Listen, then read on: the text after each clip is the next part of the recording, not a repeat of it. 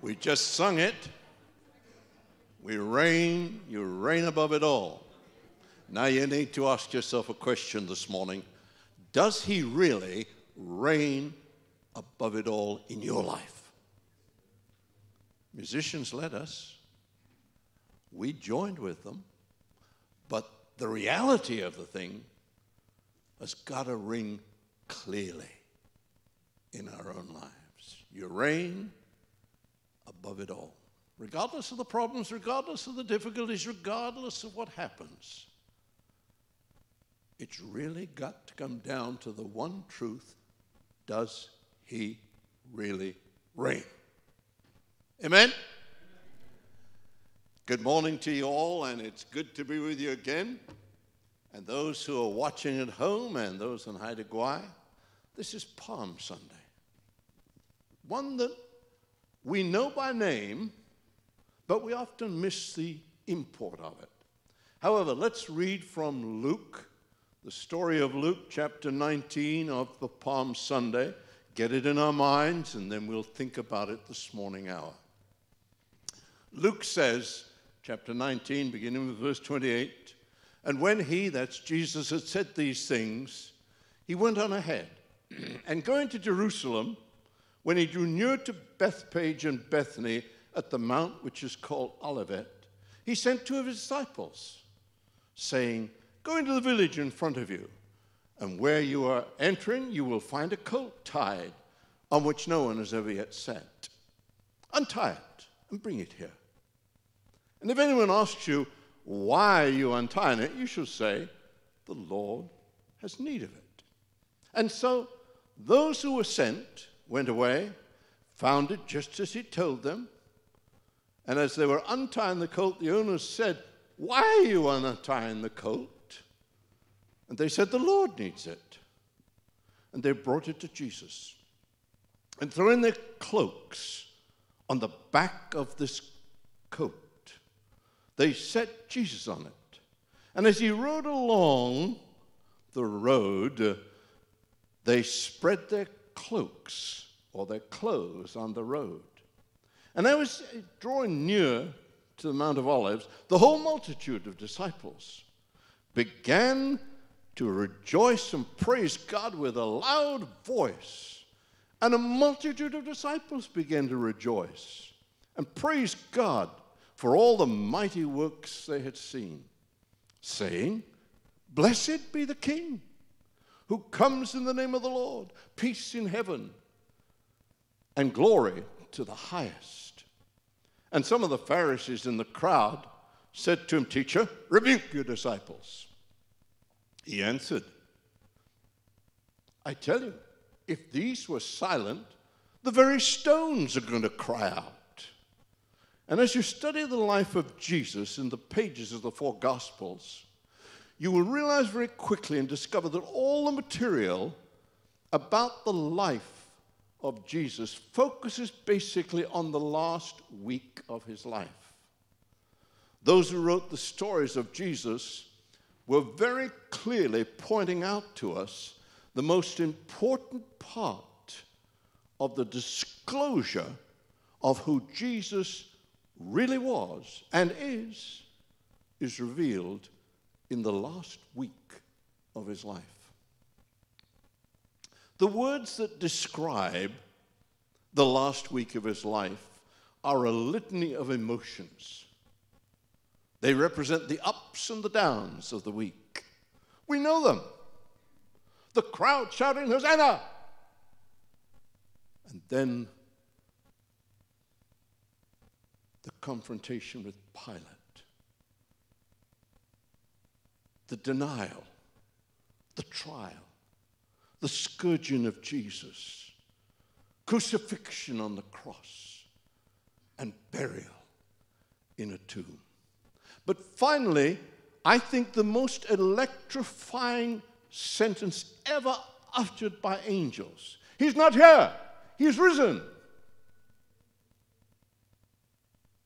Palm Sunday that we're celebrating this morning was at the best a day of temporary triumph. It was a week that resounded with shouts of praise, but a week that indicates the abysmal denial and betrayal, the duplicity of Judas who will betray him, the unfaithfulness of Peter who said, I don't know this guy. And we see the weakness of his disciples, all of whom fled from the scene. The hesitancy and the inconclusiveness of Pilate. The agony of death between two thieves on the cross. One who cursed him and the other who asked for his forgiveness. And then there were 3 hours of darkness as Jesus hung on the cross, and finally death buried in a borrowed tomb. However, Palm Sunday began as a day of great celebration, unrestrained shouts of joy. Jesus was entering into Jerusalem for what would be the last time. It was Passover time. The city was jammed with pilgrims from all over the world, and Jesus' deliberate, prophetic way of arrival as he entered and he went to the temple was such that it captured the attention of multitudes of people. They were captivated by his arrival. Let me look with you this morning at 3 aspects that I see from this story of Palm Sunday. First, all of this story of Palm Sunday, which you and I are thinking about this morning, was written by God before the beginning of time. You need to go back really to Genesis. You say Genesis? Yes, Genesis. Genesis tells us in chapter 3, verse 1, and you know the story as well as I, that the serpent was more crafty than any other of the animals that the Lord God had made. He'd said to the woman, the serpent said, do you really believe what God said? That you must not eat from any tree of the garden? God had already told Adam and Eve prior to this statement by the devil, if you eat from this tree, you're going to die. Note carefully, God had not said, I will punish you if you do it, or I will make you die, or I will kill you. God simply said, I will not need to punish you, because the natural consequence of eating from this tree is death. Sooner or later, if you eat, you're going to die. And in many ways, God had made man similar in certain aspects to himself, and thus man must have the freedom of choice. And so Genesis tells us, and you know the story, that Adam and Eve took and ate, and death for all humanity became a reality for the first time. It was manifest initially in that Adam and Eve realized they were naked. And Genesis chapter 3, verse 7 said the eyes of both of them were opened, and they realized they were naked, and they sewed fig leaves together and made coverings for themselves. But God, in his great grace, sent them out of the garden with their sin covered with blood. Genesis tells us the Lord God had made for Adam and Eve garments of skin, and he clothed them. And thus the entrance of sin for all mankind was with the clothing of Adam and Eve by skins that God had made for them, that indicated very clearly the necessity of a Savior who would come and die and shed his own blood for all mankind. There was no other way to deal with sin and death for mankind. God the Father would have to send his only begotten Son to die, to bleed for mankind in order that we might be brought back into fellowship with Almighty God. Thousands of years later, God's remedy for sin began to be clearly evident in Jesus in the last year of his life as he entered Jerusalem on Palm Sunday. As Jesus rode the colt into Jerusalem that day, Matthew and Mark tell us the people shouted, "Hosanna! Blessed is he that cometh in the name of the Lord." And they threw their cloaks on the animal for Jesus to ride upon. And we need to note, biblically very clearly this morning, that this was a clear indication that the people knew the prophetic implication of this, that Jesus was coming in as their king. The writer of 2 Kings, thousands of years previously to the Palm Sunday story, said in 2 Kings chapter 9, verse 13, about the anointing of another king, not Jesus, another king. But it said in 2 Kings chapter 2:19, they hurried and took their cloaks and spread them under him on the steps, and they blew a trumpet and shouted, "Jehu is king." It was something that was done. It was quite normal for kingship. No wonder the gospel writer then tells us in Luke that they brought the colt to Jesus, and throwing their cloaks on the colt, they set Jesus on him. And as he rode along, they spread their cloaks or their clothes on the road in front of him. These disciples and the people were well aware of ancient prophecies. They knew what was happening. They knew the biblical import of what was happening. And what they were doing was actually proclaiming the enthronement of Jesus of Nazareth as their king. Luke tells us in chapter 19, we begin with 37 and go onwards, as he was drawing near already on the way down from the Mount of Olives, the whole multitude of disciples began to rejoice and praise God with a loud voice for all the mighty works they'd seen,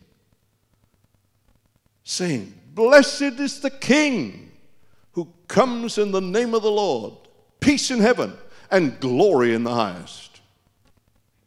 We're also told, and again you know the story, that they strewed palm branches on the roadway to Jerusalem before him. Biblically, palm branches were often used in celebration of victory. If you went back a long way from this story to David, King David's time, and you know the story of King David, they were used to honor royalty in his time. The fact that the history of palm branches makes actually a perfect connection with the true identity of Jesus as King of Kings. Palm branches also represented Jesus being worthy of the title of high priest. The palm tree, and you can check it out, takes 30 years to bear fruit. And man could not become a high priest until he was 30 years old. And the ministry of Jesus began when he was 30. People spread their garments on the road in their triumphal entry. And it too was an acknowledgement and declaration that Jesus was the King of Kings, the promised Messiah. The Hebrew wording in Genesis tells us that among these clothes that were spread in front of him, among them were many what they called in those days prayer shawls. Prayer shawls, which were really a seamless garment with 4 corners and a tassel attached to each of the 4 corners, reminding the people, and they all knew this, even though we don't recognize it often, the people knew the commands of God. Upon the collars were the Hebrew letters on these tassel garments that spelt Lord of Lords and King of Kings. It was a symbolic reminder of the promised Messiah who was now entering in Jerusalem. And whether it was palm branches or prayer shawls, They all pointed to the acknowledgement that Jesus was the Messiah. He was the high priest. He was a king. And note carefully, because we often miss this point, but note carefully, all of this have been prophetically written thousands of years previously in Genesis and Zechariah. You say, no, it's New Testament. They'd all been written previously to this. In Genesis chapter 49, verse 10, now obviously that's a long way from the story of Palm Sunday, you know that. In Genesis chapter 49, 10, it said, a scepter will not depart from Judah, nor a ruler's staff from between his feet, until he comes to whom it belongs, and the obedience of the nation to him. He will tether his donkey to a vine, his coat to the choicest branches. He will wash his garments in wine and his robes in the blood of grapes. And if you went back to Zechariah, still thousands of years, many, many years before Palm Sunday comes. And Zechariah says in chapter 9, verse 9, rejoice greatly, O daughter of Zion. Shout, the daughter of Jerusalem. See, the king comes to you, righteous and having salvation, gentle and riding on a donkey, on a colt the foal of a donkey. Carefully note this morning that Jesus riding into Jerusalem on the foal of a donkey was to make public, totally public, his claim to be the Messiah, the fulfillment of all Old Testament prophecy as King of Israel. He rode into the capital city on Palm Sunday as a conquering king, and the people hailed him as such. The streets of Jerusalem, the royal city, were open to him. And he proceeded to the temple because he was and still is the leader of a spiritual kingdom. He accepted the worship and the praise of the people because he merited it. No longer did he tell his disciples, be quiet about it. He accepted the shouts of praise and worship openly, and the spreading of cloaks as an act of homage for royalty. Jesus was openly declaring on Palm Sunday that this was the fact that he was the Messiah whom the people had been waiting for. But unfortunately, the praise that people lavished on Jesus was not really because he was taken as Savior, but because they realized and they wished and they hoped and they prayed for that he was a Savior, not necessarily from sin, but some who would call him a messianic Savior who would lead them in a revolt against Rome. And of course, all of this took while the Romans were in charge. What the people really wanted was somebody riding on a horse, the symbol of war to those people. But instead, Jesus' selection as the foal of a donkey really communicated the exact opposite. He came to bring peace. And that had been made clear by the angels at his birth. For you again, remember Luke's story. Remember? Glory to God in the highest, and on earth peace towards men on whom his favor rests. It was instead, as Jesus came on a donkey into Jerusalem, a deliberate proclamation of peace for you and for me toward the Almighty God. Because he was moving steadily and directly to Calvary, to the cross. Peace that you and I surely desperately need as a sinful people in relation to a holy God. But before the week had passed, all right, before that week had passed, Matthew tells us, chapter 27, they twisted together a crown of thorns They set it on his head. They put a staff in his right hand, knelt in front of him and mocked him, saying, "Ha ha! Hail, King of the Jews!" But before the week was over, they had shouted Hosanna, but they yelled at the end of the week, "Crucify him! Give us Barabbas!" They greeted him with joy on his arrival in Jerusalem, but before the week was over, the applause had totally ended. Remember, Jesus arrived in Jerusalem on Palm Sunday as a king on a donkey's coat, but a king without a palace, a king without a throne, a king with no apparent kingdom. It had rapidly become clear that Jesus Christ had come into Jerusalem on that day as the suffering king.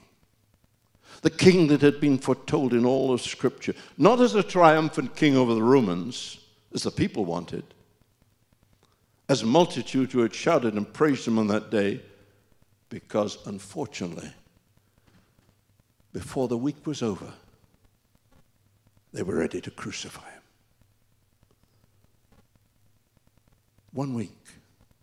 And let me ask you this morning, and I ask myself the same question.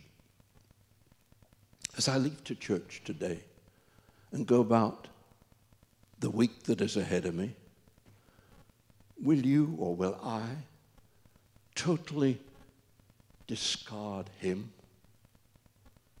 in thought and in word and in deed? It had all been prophetically written as arrival simply really preceded his betrayal. Listen to Scripture this morning. Jesus had come from heaven to die for you and for me. Secondly, this morning,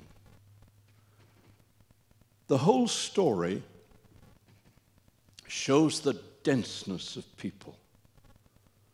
They and we too need our eyes open to truth.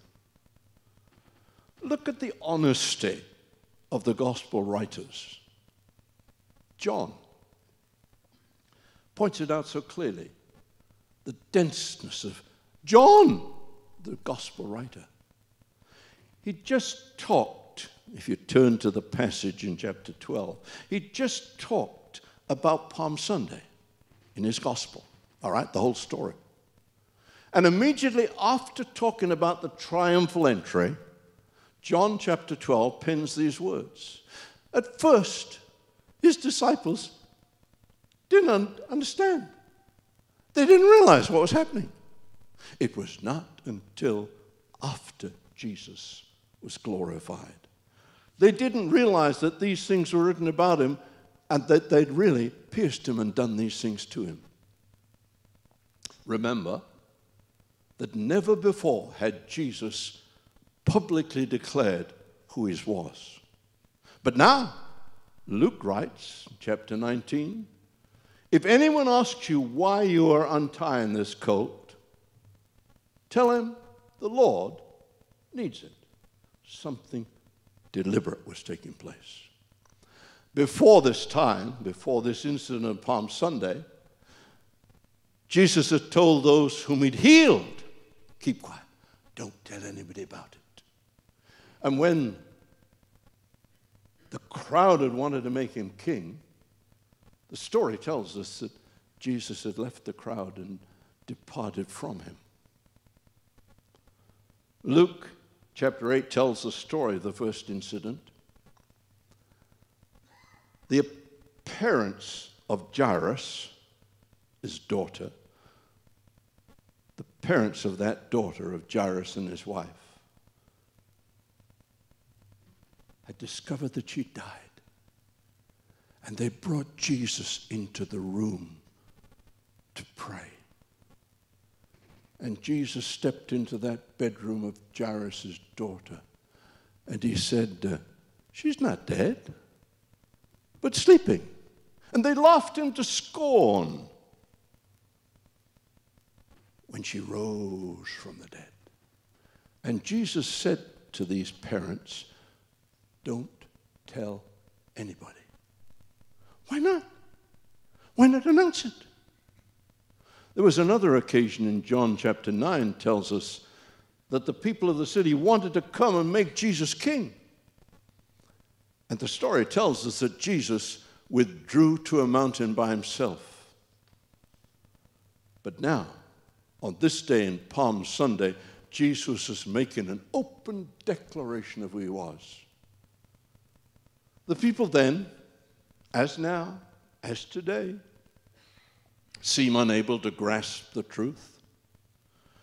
Tragically, it's not a new thing that we fail to grasp the truth often. You remember the story of the feeding of the 5,000? You know that story as well as I do. And in Mark chapter 6, verse 52, after the story of the feeding of the 5,000, you know how miraculous it was? The scripture writes, or Mark writes, they had not understood about the loaves. Their hearts were hardened. Mark chapter 9, verse 31 through 32 says, because he was teaching his disciples, and Jesus now is teaching his disciples. Got that? Got the picture? And he said to them, the Son of Man is going to be betrayed into the hands of men. They will kill him, and after 3 days he will rise again. But Mark says they didn't understand what he meant. And they were afraid to ask him. And then John writes, and this is an amazing story. John writes about Thomas and Philip. All right, Thomas and Philip were two of his very close disciples. And John writes in a passage you and I probably quote this morning. Let not your heart be troubled. You believe in God, believe also in me. In my Father's house are many mansions. If it were not so, I would have told you. I'm going to prepare a place for you. And if I go and prepare a place for you, I'm going to come back and take you unto myself, that where I am, there ye may be also. And you know the way to the place and where I am. And Thomas, his disciple, said, Lord, we have no idea where you're going, so how can we know the way? And Jesus answered, I am the way, the truth, and the life. No man cometh unto the Father but by me. If you really knew me, you'd know my Father. And from now on, you do know him and have seen him. And Philip, another real disciple, said to him, Lord, show us the Father. That'll be enough. We all need our eyes opened to the truth. But only after Jesus died on Calvary and had risen from the dead can our eyes, our spiritual eyes, really be opened. Do you remember the story? I'm sure you do. Of the two disciples on the road to Emmaus? And Luke said Jesus joined them. This is after the resurrection, of course. Jesus joined them. He said, how foolish you are and how slow of heart to believe all the prophets have spoken. Did not Jesus have to suffer these things and then enter into his glory? And beginning at Moses and all the prophets, he explained to them what had been said in Scripture concerning himself. And as they approached the village to which they were going, Jesus acted as though he'd go further. They urged him strongly, stay with us, for it's nearly evening, the day is almost over. And so he stayed with them. And when he was at table, he took bread, gave thanks, broke it, and began to give it to them. And suddenly, their eyes were opened. And they said, were not our hearts burning within us as he talked with us? Think for a moment. Apart from the resurrection, why did Luke talk about the encounter with these two disciples? It's not with Scripture, it's okay. Am I still on? Okay. Keep going. Keep going, okay. Apart from resurrection, Did Luke write about the encounter of these two disciples with the risen Jesus? That he had simply died and been buried? Folk, the whole New Testament was written to us because Jesus had indeed risen from the dead. He rose from the dead, and he was alive. Good to have the right connections. If you got the right connection with God, you're alive. If you don't have the right connections, you're not alive, okay? So there's the truth. Jesus had indeed risen from the dead. He rose from the dead, and he's alive this very morning. And our eyes need to be open to the truth. Thirdly, this morning, the story shows us the absolute love, grace, and mercy of God to each one of us for opening our eyes to the truth of God. His arrival into Jerusalem on Palm Sunday demands our response. The question that challenges us as this Holy of All Weeks begins is, are we willing to acknowledge that Jesus Christ is King and make him King and Lord of our own lives? Let me ask you again. Are we willing to acknowledge that Jesus is King and make him then King and Lord over our own lives? We'll soon file out of church, go to our various tasks for today, or leave our rooms where we're watching, or hide away wherever we are. We need to remember this very morning that 7 days had simply slipped by after Palm Sunday, and the crowd that acknowledged him as king, applauded him, totally deserted him. Jesus walked to Golgotha during that final week after Passover week, physically weak from the beatings he'd received. He stumbled. He carried his own cross. He was physically weak and stumbled under the weight of the cross. And the soldiers, the Roman soldiers, commanded a guy called Simon to carry the cross. Have you ever wondered, where were all his disciples? Weren't they following? Couldn't one of them say, I'll do it, I'll do it, I'll do it? They had all fled. They were absent. And when Jesus arrived at Golgotha, they crucified him on the tree. They drove great nails, very long nails, through his hands and his feet, for they had to hold the whole body up on the cross. And they crowned him with a crown of thorns, and red were his wounds and deep, for they were cruel, crude times. And human flesh was very cheap. He gasped for air. Blood dripped from his head that was crowned with thorns. The Romans had perfected total punishment for criminals. But picture Jesus on the cross this morning, for he was dying there for you and for me. He died for you and for me. His descent from the throne of glory where he had been, his humble birth, his life as a carpenter, his 3 years of ministry, was simply displaying the amazing love and the amazing grace and the amazing mercy of God and Jesus for you and me. Salvation today is for the whole world, only because of his love and his grace and his mercy. No wonder Paul writes in 2 Corinthians chapter 8, for you know that the grace of the Lord Jesus Christ, though he was rich, yet for your sake and my sake, he became poor, that through his poverty we might become rich. Folks, no one will ever find salvation apart from the love and the mercy and the grace of God at Calvary. He's the only one who can open our eyes and change our hearts and put a song in our mouth.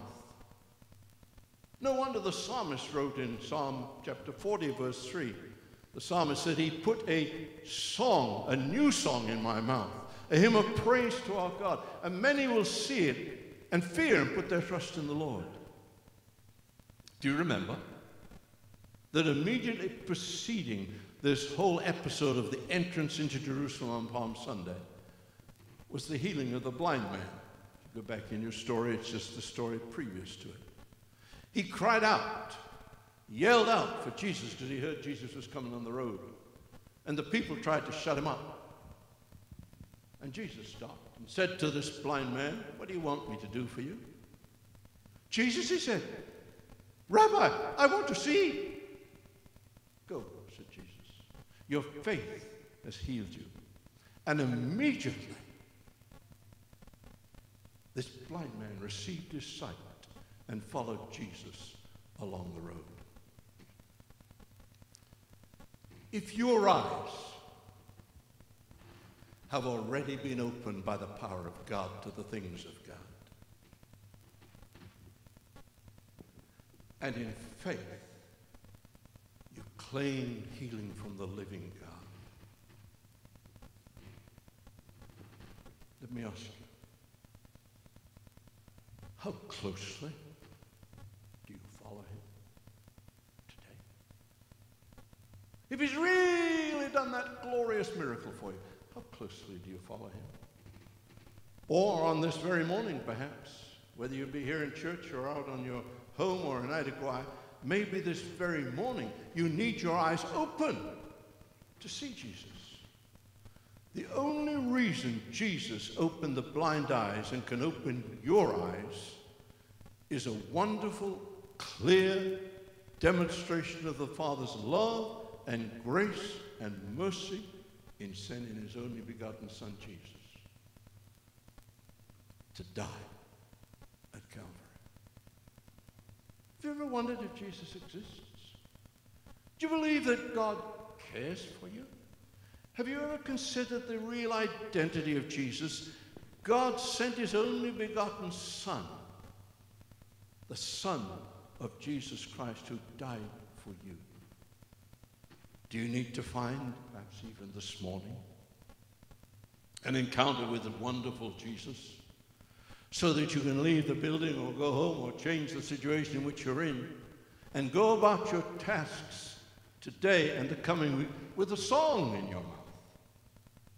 Luke tells us some of the Pharisees on Palm Sunday, during Jesus' entry into Jerusalem, said, "Teacher, rebuke your disciples." I tell you, he said, if they keep quiet, the very stones are going to cry out.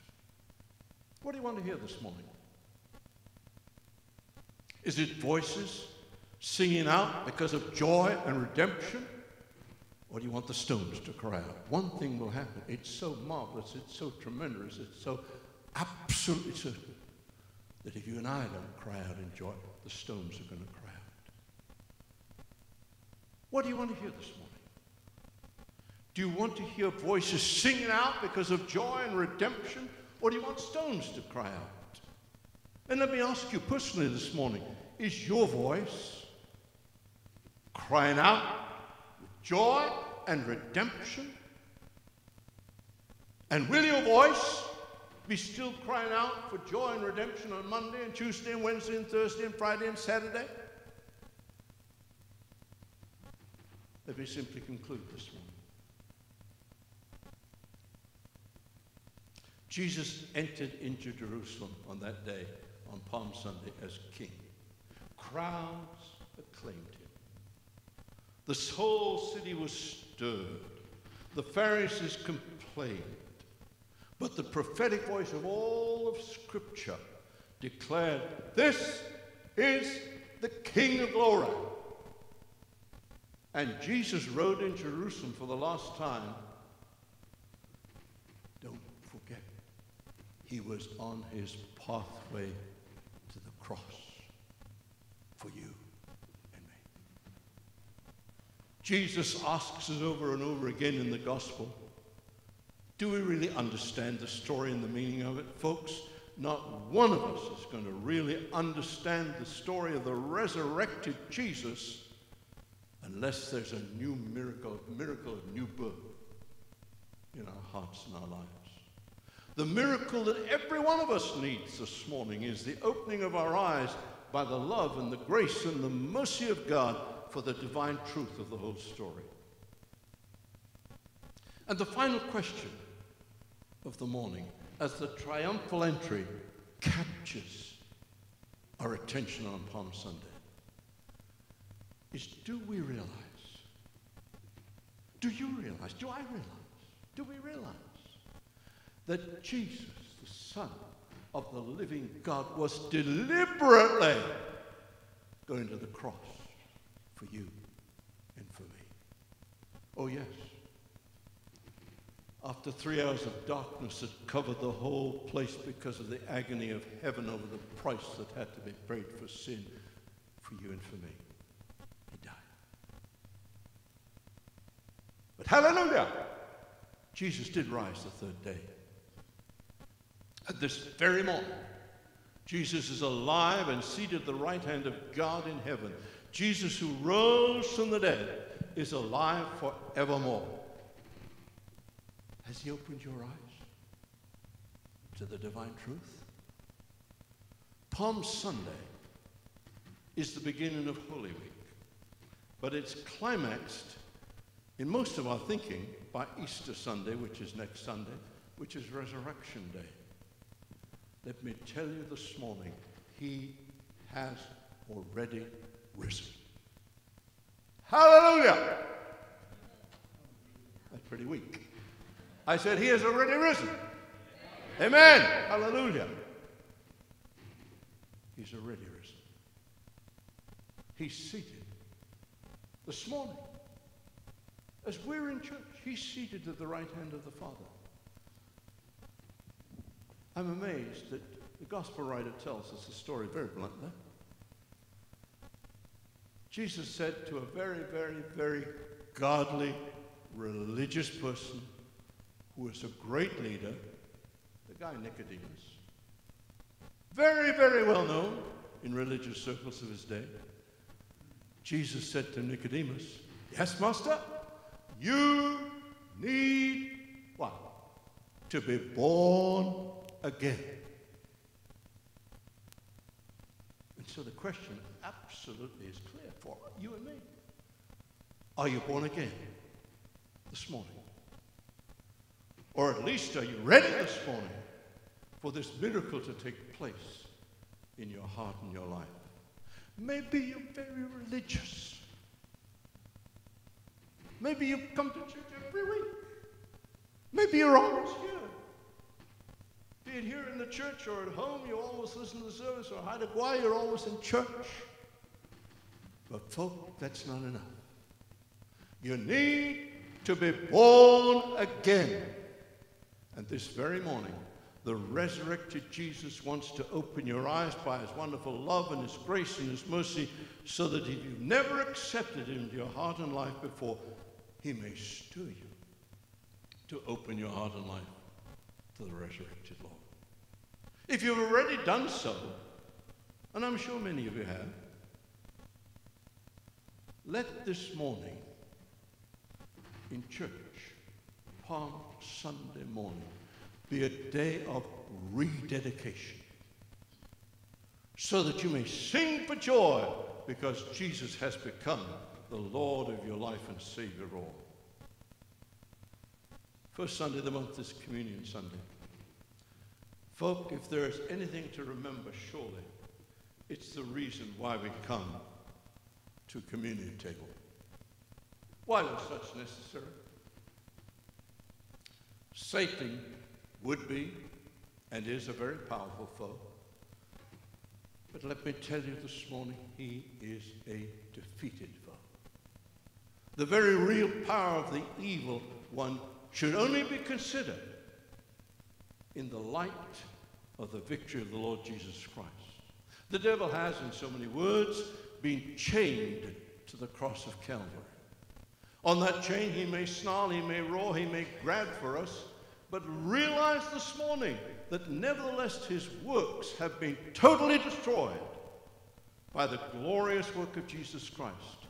And we need to remember again this morning that because of the work of Jesus Christ, which we remember in communion, the devil, who will tempt us again and again, is dethroned. And we are delivered from the power of the devil. Can you say hallelujah? Hallelujah. Oh, good, that's coming. All right, I wonder if you know the old hymn. I was going to sing it for you, and I thought, Hawks, don't be so stupid. But here's the old hymn. Upon the cross of Jesus,